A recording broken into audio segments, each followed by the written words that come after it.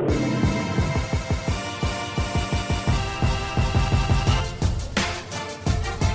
are Locked On Kentucky, your daily Kentucky Wildcats podcast, part of the Locked On Podcast Network, your team every day. Welcome to the Locked On Kentucky podcast. We bring you info and insights on UK football and basketball every weekday. Stay informed by making us part of your morning or afternoon commute. Listen and follow for free on Apple or Google Podcasts. Simply subscribe to Locked On Kentucky. I'm Dan Reefer with Fox 56, along with Kyle Tucker of The Athletic. And we have plenty of UK basketball to talk about. We weren't able to fit in all the stuff that we wanted to mention from the game against Texas Tech, the big win that Kentucky had there. Also, there's a little bit of football involved that we should discuss, and we'll get to that eventually. But let's begin with maybe the news of the evening, if you will. We're recording this on Monday night, late Monday evening, and John Calipari on his radio show Monday said that Keion Brooks missed practice Monday, was sick, and he suspects that Keion was sick going into that Texas Tech game, that he wasn't feeling well, and that might explain the minutes that he had were a little more limited. They were down a little bit, and also noticed that Nate Sestina was in the game late. Like, you always want to see who those 5 players are who finished the game, and Sestina was one of them. Brooks wasn't, and you wonder if that had something to do with illness.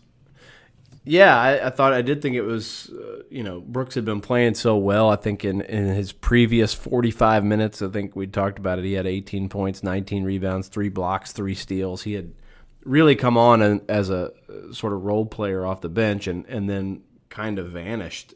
He played 7 minutes, no points, no rebounds, 1 turnover.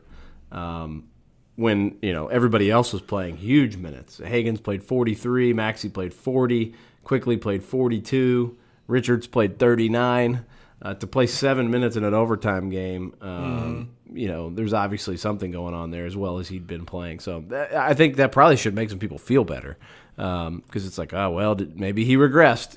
We've seen guys go up and down in their progress, but ideally for Kentucky, that was just an illness issue, and he can snap out of it.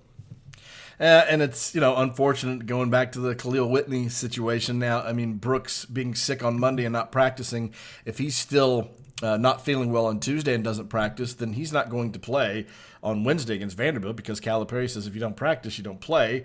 And this could have been a chance for Khalil Whitney to get some minutes back, and who better to do it against? Like, this could have possibly been a game that Khalil Whitney got extended minutes and maybe broke out, and had this game where everybody said, and Calipari went, there it is. That's what I was waiting to see. I'm just going on about that, but Vanderbilt is, as we know, not very good, and Kentucky, could be up big in that game, and some guys could see some time. I mean, this might have been a window, for sure. Texas Tech, they might have thrown him out there. They played Johnny a decent amount of minutes. And with him sick, and then Wednesday, like you said, I'd be shocked if a home game against a really bad Vanderbilt team if they're not up big. So that's a missed opportunity for somebody who is looking for one. The other thing I want to say about Khalil Whitney, just not necessarily specific to him, but that idea of you got to be one and done at Kentucky, and we now keep seeing so many examples of guys that don't have to be. But the other thing that you forget is, if you go through the season and you're not projected to go in that first round or not projected to be a lottery pick after a year, you're still a college kid. You're still 18, 19 years old, maybe younger. And college can be, it was for me, some of the best years of your life. And for Nick Richards, after the game, you were there in that post-game press conference, and the questioning, you had turned it that way toward asking Calipari about Khalil, and then I guess maybe just some follow-up to that. Quickly was asked about how he felt about it, and then Nick basically said, well, everybody's story is different, and for me, I've had the best 3 years of my life. I mean, he's met potentially his future bride. And I mean, to spend, he's going to get his degree. So so many things that you can still accomplish and not have to be in a rush. Now, I understand the risk of injury, and like I said, if you're, projected to be a lottery pick, first-round pick, you're not going to leave millions of dollars on the table because you want to, spend more time in college. I get that. But also, there is no rush. Like, for Khalil Whitney. Life's pretty good on this campus as a Kentucky basketball player. Yes, it is. There's a number of ways that you could take that, but life is pretty good for a young man who people recognize on campus as a Kentucky basketball player. Right. Yes, it is. So there's nothing wrong with it. Now, another comment from Calipari post-game that I wanted to mention was that he didn't say Tyrese Maxey's name, but we all know who he was talking about, and he said, when we got up 10, I just said, we're going to you. I'm going to you, and I told him I was going to him, and that if we lose the game, well, like, it's on you. It's kind of, yeah, sort of. So help me, give me your take on this, because I want to understand what's behind that decision. He's trying to win the game. But so why you're up 10? You're always talking about we're trying to extend the lead, not blow these leads, double-digit leads. Why wouldn't you say, okay, we're going to Nick, or why wouldn't you say, okay, we're going to Emmanuel? I think because he knows he's going to have Tyrese, and Tyrese is in a little bit of a funk right now. Here's the direct quote. I just pulled it up here.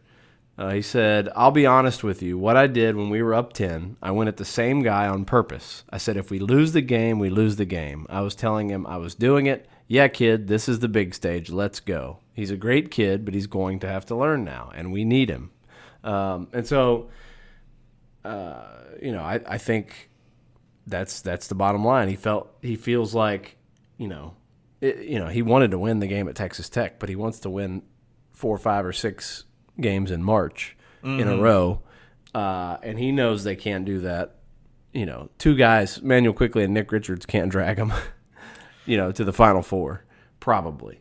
They're going to need Maxey to step up too. So yeah, I mean the one nuclear scoring threat they have is Tyrese Maxey, and he's kind of, like I said, he's been in a funk. If he turns it over, he kind of drops his head. Some typical freshman body language stuff. Yeah, doesn't get back on defense.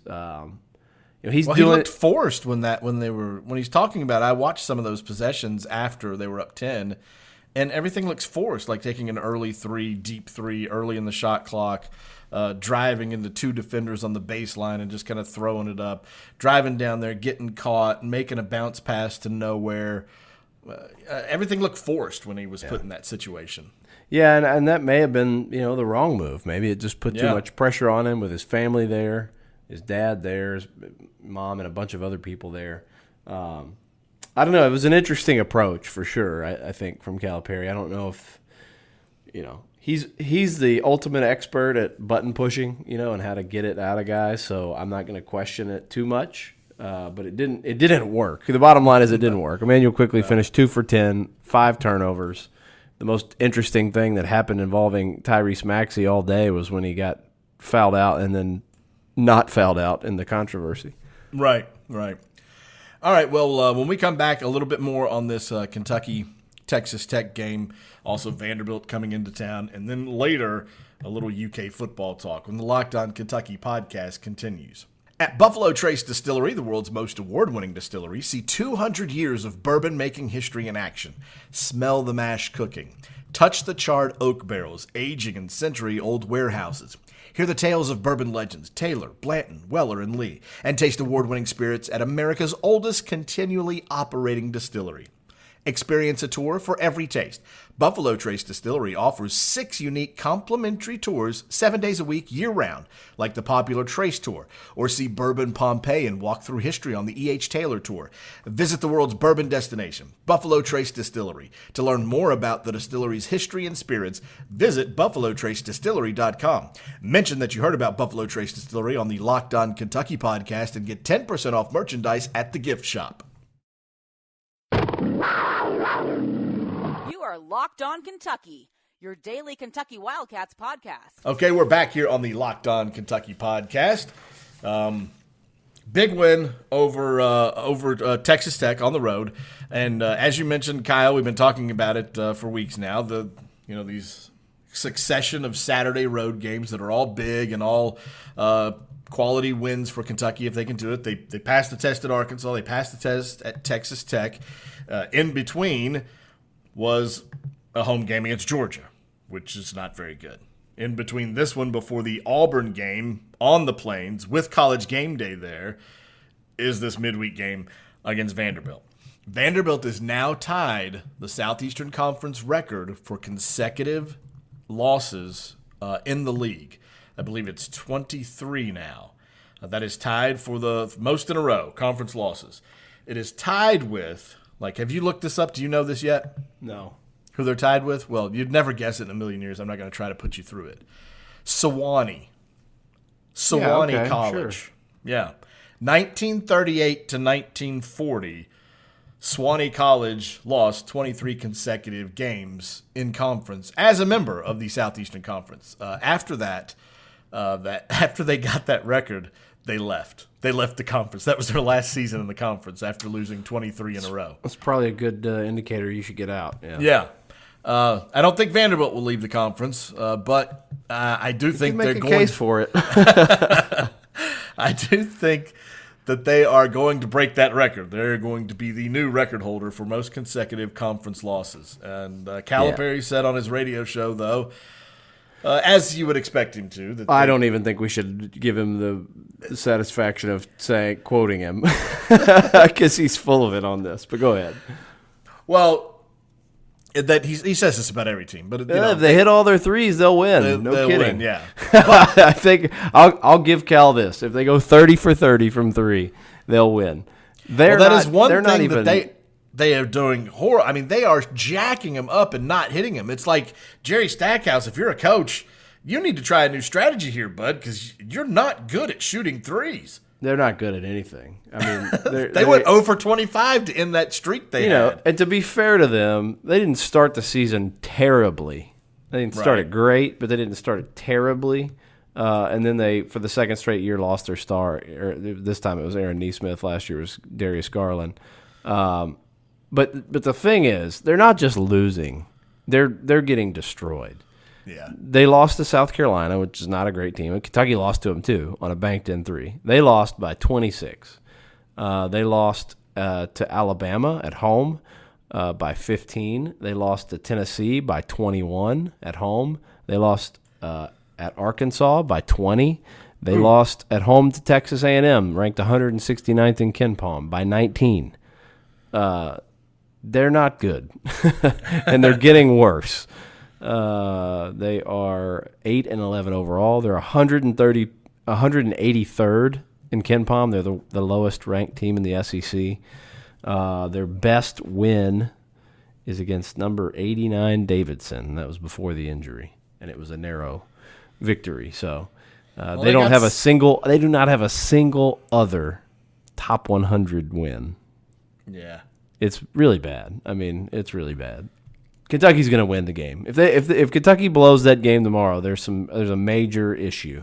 Yeah, I can't see it. There's no scenario in which Kentucky blows that game in my mind. But no, as long as they can't look ahead to Auburn, but I would imagine they are. It's on their mind a little bit, knowing what those players who were in that game. I mean, Hagens and Richards, EJ, Emmanuel. I mean, those guys, they were there. Yeah, I mean, they're going to want to win that game for sure. Yeah. But, they sandwiched in between Arkansas and Texas Tech road trips, they played a Georgia team they'd already beaten on the road, and they took care of business in that one. And Georgia's significantly better than Vanderbilt. Certainly has a better star player. I don't see a path for Vanderbilt. They're not going to break that would be really a story if they broke their record losing streak in the league at Rupp Arena. Then people could fire up the Fire Calipari Twitter account if they want. If you lose to Evansville and a Vanderbilt team on a 25-game SEC losing streak in the same season at Rupp, that would be bad. One thing I'm totally not totally unrelated to this game because he'll be playing in it. But one thing I was just looking up, and one of the guys we didn't talk a lot about in the last episode from the last game, Johnny Juzang hit a couple shots again in this game. And and really had a nice performance. He was. I'm trying to pull it up here. Yeah, he also had a couple of mistakes where they had to pull him out because he wasn't accustomed to being in the pressure cooker at the end. But you have him on this team to be a shooter, and he's been a misser so far. But that seems to be turning. Over the last 3 games, he's played 43 minutes and scored 16 points with 5 rebounds, and he's 7 of 13 from the field, and most of those have been like long 2-point jumpers. Yeah. But they've looked great, and he's hit, not a great clip, but he's hit 2 out of his 6 threes in that time. So he's seen some shots, some longer shots go down and look really pure, honestly. I mean, Calipari said before the season, you think everyone's going in. That's true. When you watch him, I watch him warm up. I mean, when he lets it go, it looks great. So I think as he gets some confidence, and he seems to be getting some confidence, he's scored five or more points in each of the last 3 games, which doesn't feel like a lot, but when you were scoring none, he started the season shooting like 22% from the field, and in the teens from 3. And so when you go from that to the clip he's on right now, over 50% shooting the last 3 games, and 13 attempts is not a tiny amount. I think you can start to feel better about him moving forward. Yeah, and he wasn't a turnover machine like some of the other guys. I could not believe there was so many. Like Texas Tech forces, I mean, they get 17 turnovers a game now, but how many of those 20 turnovers that Kentucky had, a season high, were? I mean, Immanuel Quickley had 6 by himself, and I feel like 3 of them were walks. Like they didn't force him to walk. He just, something happened in his head, and he walked. There were so many where Kentucky gave it away. Like, but Calipari said if you take away he thinks they had 6 charges. It's got to be close. I mean, they talked about on the broadcast apparently that it's a stated goal that they get 5 a game, which is just. I really like Chris Beard, and I like the culture and everything he's built. But man, I hate the charge, and I hate that the game is set up so that you can coach that. Yeah, I mean, he's just taking advantage of the rules, but I mean, it's just awful. Like nobody wants to see that. Of course, your guys are going to flop if you got a stated goal to achieve of taking 5 charges a game, and I think Cal's probably right. They took 5 or 6. You take those away, and it's a much more normal turnover number for Kentucky. 13, 14. That's an acceptable number. Yeah, and I don't know that Quickley had 3 walks. He had 2 that I can remember 100%, and then like the illegal screen call on Nate Sestina, and the Quickley over and back, and Quickley had the charge where he made the floater, and the ball was out before he made contact with the defender. Like the ball was almost in the net by the time the quote unquote foul occurred, which could have been a huge. Had it gone the other way, that would have been one of the major turning points in the game. And I didn't think the over and back. That was another turnover that I just thought was crazy. It was a loose ball. Apparently, by the letter of the rule, that's how it works. That was it? Yeah. A bunch of different officials have commented on that. I don't really understand it, but apparently they did apply that rule correctly. Well, one more thing we're going to talk about in the next segment. We'll tease it right now, but before we even get to that, I wanted to mention the SEC Big 12 Challenge results, where it wound up being a tie, 5-5. But the wins that the SEC did get pushed it past the ACC in the conference power rankings on KenPom. Like, I guess like the Big 10, the Big East. What would it be after those two? Pac-12. Yeah, the Pac-12. I don't know if they're, but anyway, the SEC moved beyond the ACC, which was interesting, considering that the SEC is, supposedly not as sharp this year. There's still some pretty decent teams in there. You look at the rankings. LSU moved into the AP top 25, so the SEC now has 3 in there: Kentucky, Auburn, and LSU. Yeah, and I would think, from the top end perspective, like Kentucky, Auburn, LSU, even Florida, probably Arkansas, Tennessee, and Alabama on any given day. that top 5 or 6 could pretty much hang with any conference, I think, depending on matchup. It's just more that where the league felt like it was super deep in years past, it feels like there's a real bottom, this year. There is. Yeah. Ole Miss. I just continue to be shocked that Ole Miss is one game over 500. You got Georgia, you got Missouri, Georgia, Mississippi, and Vanderbilt are a combined 3-21 in the league. 3-21 in league play, 4 teams, and then A&M's not much better. South Carolina, Mississippi State. Those teams are kind of like, what are you going to get on a given night? Tennessee's trying, but they're so undermanned after all the NBA departures and then losing their starting point guard. But I do think top 5-ish, 6-ish teams in the league in the SEC still are very good. And to that point, Kentucky's still got LSU on the road. They still have Auburn twice. They still have Florida twice. They still have Tennessee twice. And those are all the teams that I just mentioned being in that upper half of the league. So Kentucky's work is hardly done getting through this conference. All right, when we return, we'll discuss what Calipari had to say about those Texas Tech fans and how it relates to another school, not in the SEC, but you know who I'm talking about. And then Vince Marrow and Youngstown State, is that a thing? Could Kentucky lose their ace recruiter and Mark Stoops' right-hand man to Youngstown State? We'll talk about that when the Locked On Kentucky podcast continues. This is Locked On Kentucky, your team every day. All right, we're back here on the Locked On Kentucky podcast, and John Calipari went into how every game that they go, it's everybody's Super Bowl, blah, blah, blah, and T-shirt night and bat night. And then he says, free beer. That's a first. We've never had a free beer game, but they do it well here. They care about their team. The Texas Tech fans are classy. Not like other places I've been. I've been to a bunch of other arenas, and some places are just disgusting where I won't take my team back. Why would I help that other program out? Why would I help them out by bringing my team there? I'm not going to do it. And the only place he could be talking about is Bloomington, Indiana. There's no other place that where he feels that way that we know about. So, and then right on the heels of that, he says that on Saturday, and then on Sunday in an Indiana-Maryland game at Assembly Hall, a fan, more than one fan, throwing stuff onto the court at the end of the game at a Maryland player and coach.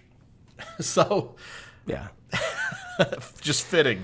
Yeah, I mean, it's Indiana. I mean, obviously it's Indiana. There's only one place he won't go back to that we know of, so it has to be Indiana. Because he didn't say won't take my team there. Won't He said I've been to arenas where I don't want to take my team back. It's disgusting. They had a bad experience, and idiotically, Indiana fans will say Cal's scared of playing them after they lost, and I just, the logic of that is so bizarre because but they'll schedule a home and home with Michigan. They'll schedule they play home and home with Louisville every year. They play in 2 events where they're going to play potentially a top 5 team most years. They're in this SEC Big 12 Challenge. I mean, you can say they have to go, but they've played at Kansas. They just played at Texas Tech. They play at Arkansas. It's insane, and Auburn, and all these places. I mean, he's taking them to Chapel Hill, right? The idea that he's afraid of Indiana in the current state of Indiana, especially the state of the program. I think Cal's point, and he keeps making it, is like, Kentucky going there only helps Indiana. Exactly. Because, what does Kentucky get out of it? And he proposed neutral site. He even said that he would play 2 games in Indianapolis. He wouldn't even bring the other game back. And he said at the time, Governor Steve Beshear told him, no, Cal, we want one of those games back here in our state. And I'd be on board with criticizing Cal about it if Indiana was good. if they were like perennially top 15-ish. If you knew that was going to be a great opponent and a great game every time you went, it would make sense. But they're an also-ran, and they have been ever since that season, basically, or maybe the season after. And you give them an opportunity to do what they did then, which is you come in highly ranked, undefeated. Place is crazy, you lose, and then they storm the court. And getting back around to why he called it disgusting, the court storm was fine. People do that. It was jubilation, but it was really kind of dangerous. And then what happened after, Marcus Teague was from Indiana and chose Kentucky, and the things they said to him were awful. He had to have Michael Stone, the academic advisor, a not small man, basically serve as a fullback, trying to get him out of there, pushing through that crowd. I think Anthony Davis took some abuse on the way out, and it was ugly that day. Is it always? I have no idea. I don't really cover games there, but it was ugly that day, and it was scary for them, and Cal didn't like it. And it is really ironic that on the day he mentions that an Indiana fan throws something at an opposing player. It looked like multiple people may have been throwing stuff out of the stands at the end of that game. It did. So that's that. It's Indiana. He was talking about Indiana, and we know that. He said, well, I'll say stuff, and then people will tell me what it means. So, yes, I'm telling you, it means Indiana. Well, and now on to football. And so Bo Pelini, the former Nebraska head coach, is from Youngstown, knows the Stoops very well. I think when Kentucky was looking for a defensive coordinator to replace Matt House, maybe Bo Pelini's name was tossed around because of the connections to the Stoops. But Pelini has been the Youngstown State head coach for I think the last 5 years, I believe. So he is going back to LSU, where he was previously years ago, to be the defensive coordinator there at LSU under Ed Orgeron, because their defensive coordinator Dave Aranda left to become. Where did he go? Do you remember? Dave Aranda went to as a head coach of Baylor. Yes, that's it, Baylor. So anyway, now because Vince Marrow and his connections to Youngstown, being from there and all that if he wants to get into head coaching, this seems like a perfect first stop for him. Go to Youngstown State, get your feet wet as a head coach there, and then if it goes well, then you can move on and become, head coach at bigger and better places. But this would be the perfect opportunity to do that if you wanted to get into that.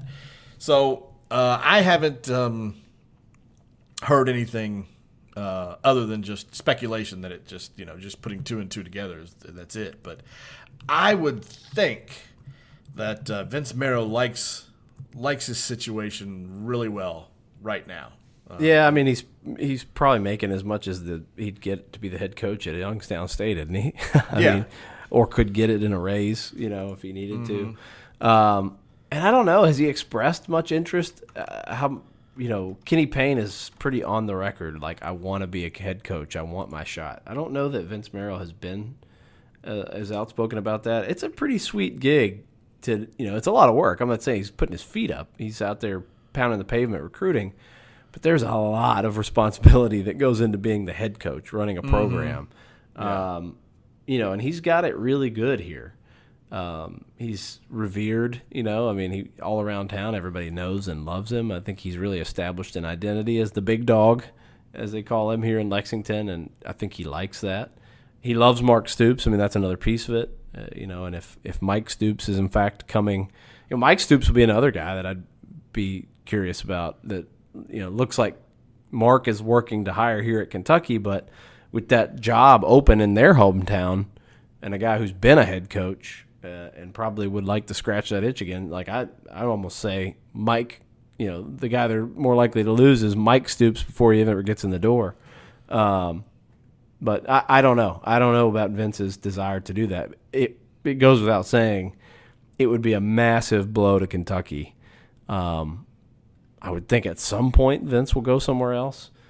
If he does, that's going to be Stoops will have to nail that hire, because that I don't even know where you would go to get somebody like him, because he's so connected in a state where they'd never really recruited. This program has never recruited before. Stoops came, and he's so tied into all those schools, and then all the in-state schools now. I think it'd be tougher in a way on Kentucky for Marrow to leave than for Mark Stoops to leave, and because I think Stoops is great. I think you could hire a guy who knows how to run a program, but we know now you have to get better talent. You've got to upgrade the talent, and Marrow's had more to do with that than anybody. And Marrow, when he talks about his recruiting pitch, is when he goes out there, is he talks about how family oriented they are, and that when he tells them things about Mark Stoops and tells them, how they've grown up together and all those things, that then they get to see it in Stoops. Like, Stoops backs up everything that Marrow is out there selling, because those two have grown up together. Like, that's part of it, is like, hey, me and Coach Stoops, we played high school football together. I mean, we've known each other our whole lives. I know his whole family. He knows my whole family. That's what this is about. And that is a big part, I think, of how they're able to get some of these guys that they get over other places, is that feel of we're not being lied to. It is this family atmosphere. They're going to take care of us, all that kind of thing. I think it works on the recruiting trail. So, yes, it would be huge. By the way, Pelini's salary, he averaged, his first contract was $214,000 a year at Youngstown State. Oh, wow. Yeah, so Vince makes way more than that. He makes probably $750 a year, something around that area. It's got to be in that range. I can actually it used to be, because I know that Eddie Gran is going up to $950, I think, by the year 2022 or 2021. In the next couple of years, that new deal he signed in December takes him up to almost $1 million a year as a coordinator. I'm trying to pull up the contracts here. They have a. It has to be. I'm gonna say it's $750 a year for Vince Marrow, because of his recruiting prowess. It's just worth it to them. Like, I noticed that John Sumrall, his raise that he got was a little larger than the one that the bump that Clinkscale got. So that Sumrall's making a little more than Clinkscale, and I guess maybe that has to do with Sumrall's recruiting chops and the fact that he came from Ole Miss and they had to meet that money. I don't really know. I'm not sure on that before I speculate on that. But in February of 2019, the first year of his new contract last February got him to $650 a year. And $650. I think that escalated year by year. He's probably in the $750,000 range. So like 3.5 times what the Youngstown head coach was making. So no, would have to I think he's staying. Yeah, he would have to take a pay cut of around $500,000 a year, and he would leave Lexington and live in Youngstown. Now, I know he's from Youngstown, but those guys don't live in Youngstown anymore. You know what I mean? Youngstown is not correct. I'm not trying to trash the place. I'm not telling people from there anything they don't know. It's just it's a little bit run down and older, and an industrial town and stuff closed down and that kind of thing. It's a rougher area. Lynn Bowden would tell you the same thing. So, he's not going to Youngstown State, but it's out there. So we've heard. All right, that'll do it for this edition of the Locked On Kentucky podcast. Tomorrow we'll talk more about Kentucky's game against Vanderbilt, and also we'll hear from Joel Justice. We'll talk about what he had to say as he meets with the media Tuesday afternoon. So we'll discuss that as well. And in the meantime, follow us on Twitter. I'm at DRIEFFER. Kyle is at Kyle Tucker _ATH. All right, thanks for listening, guys.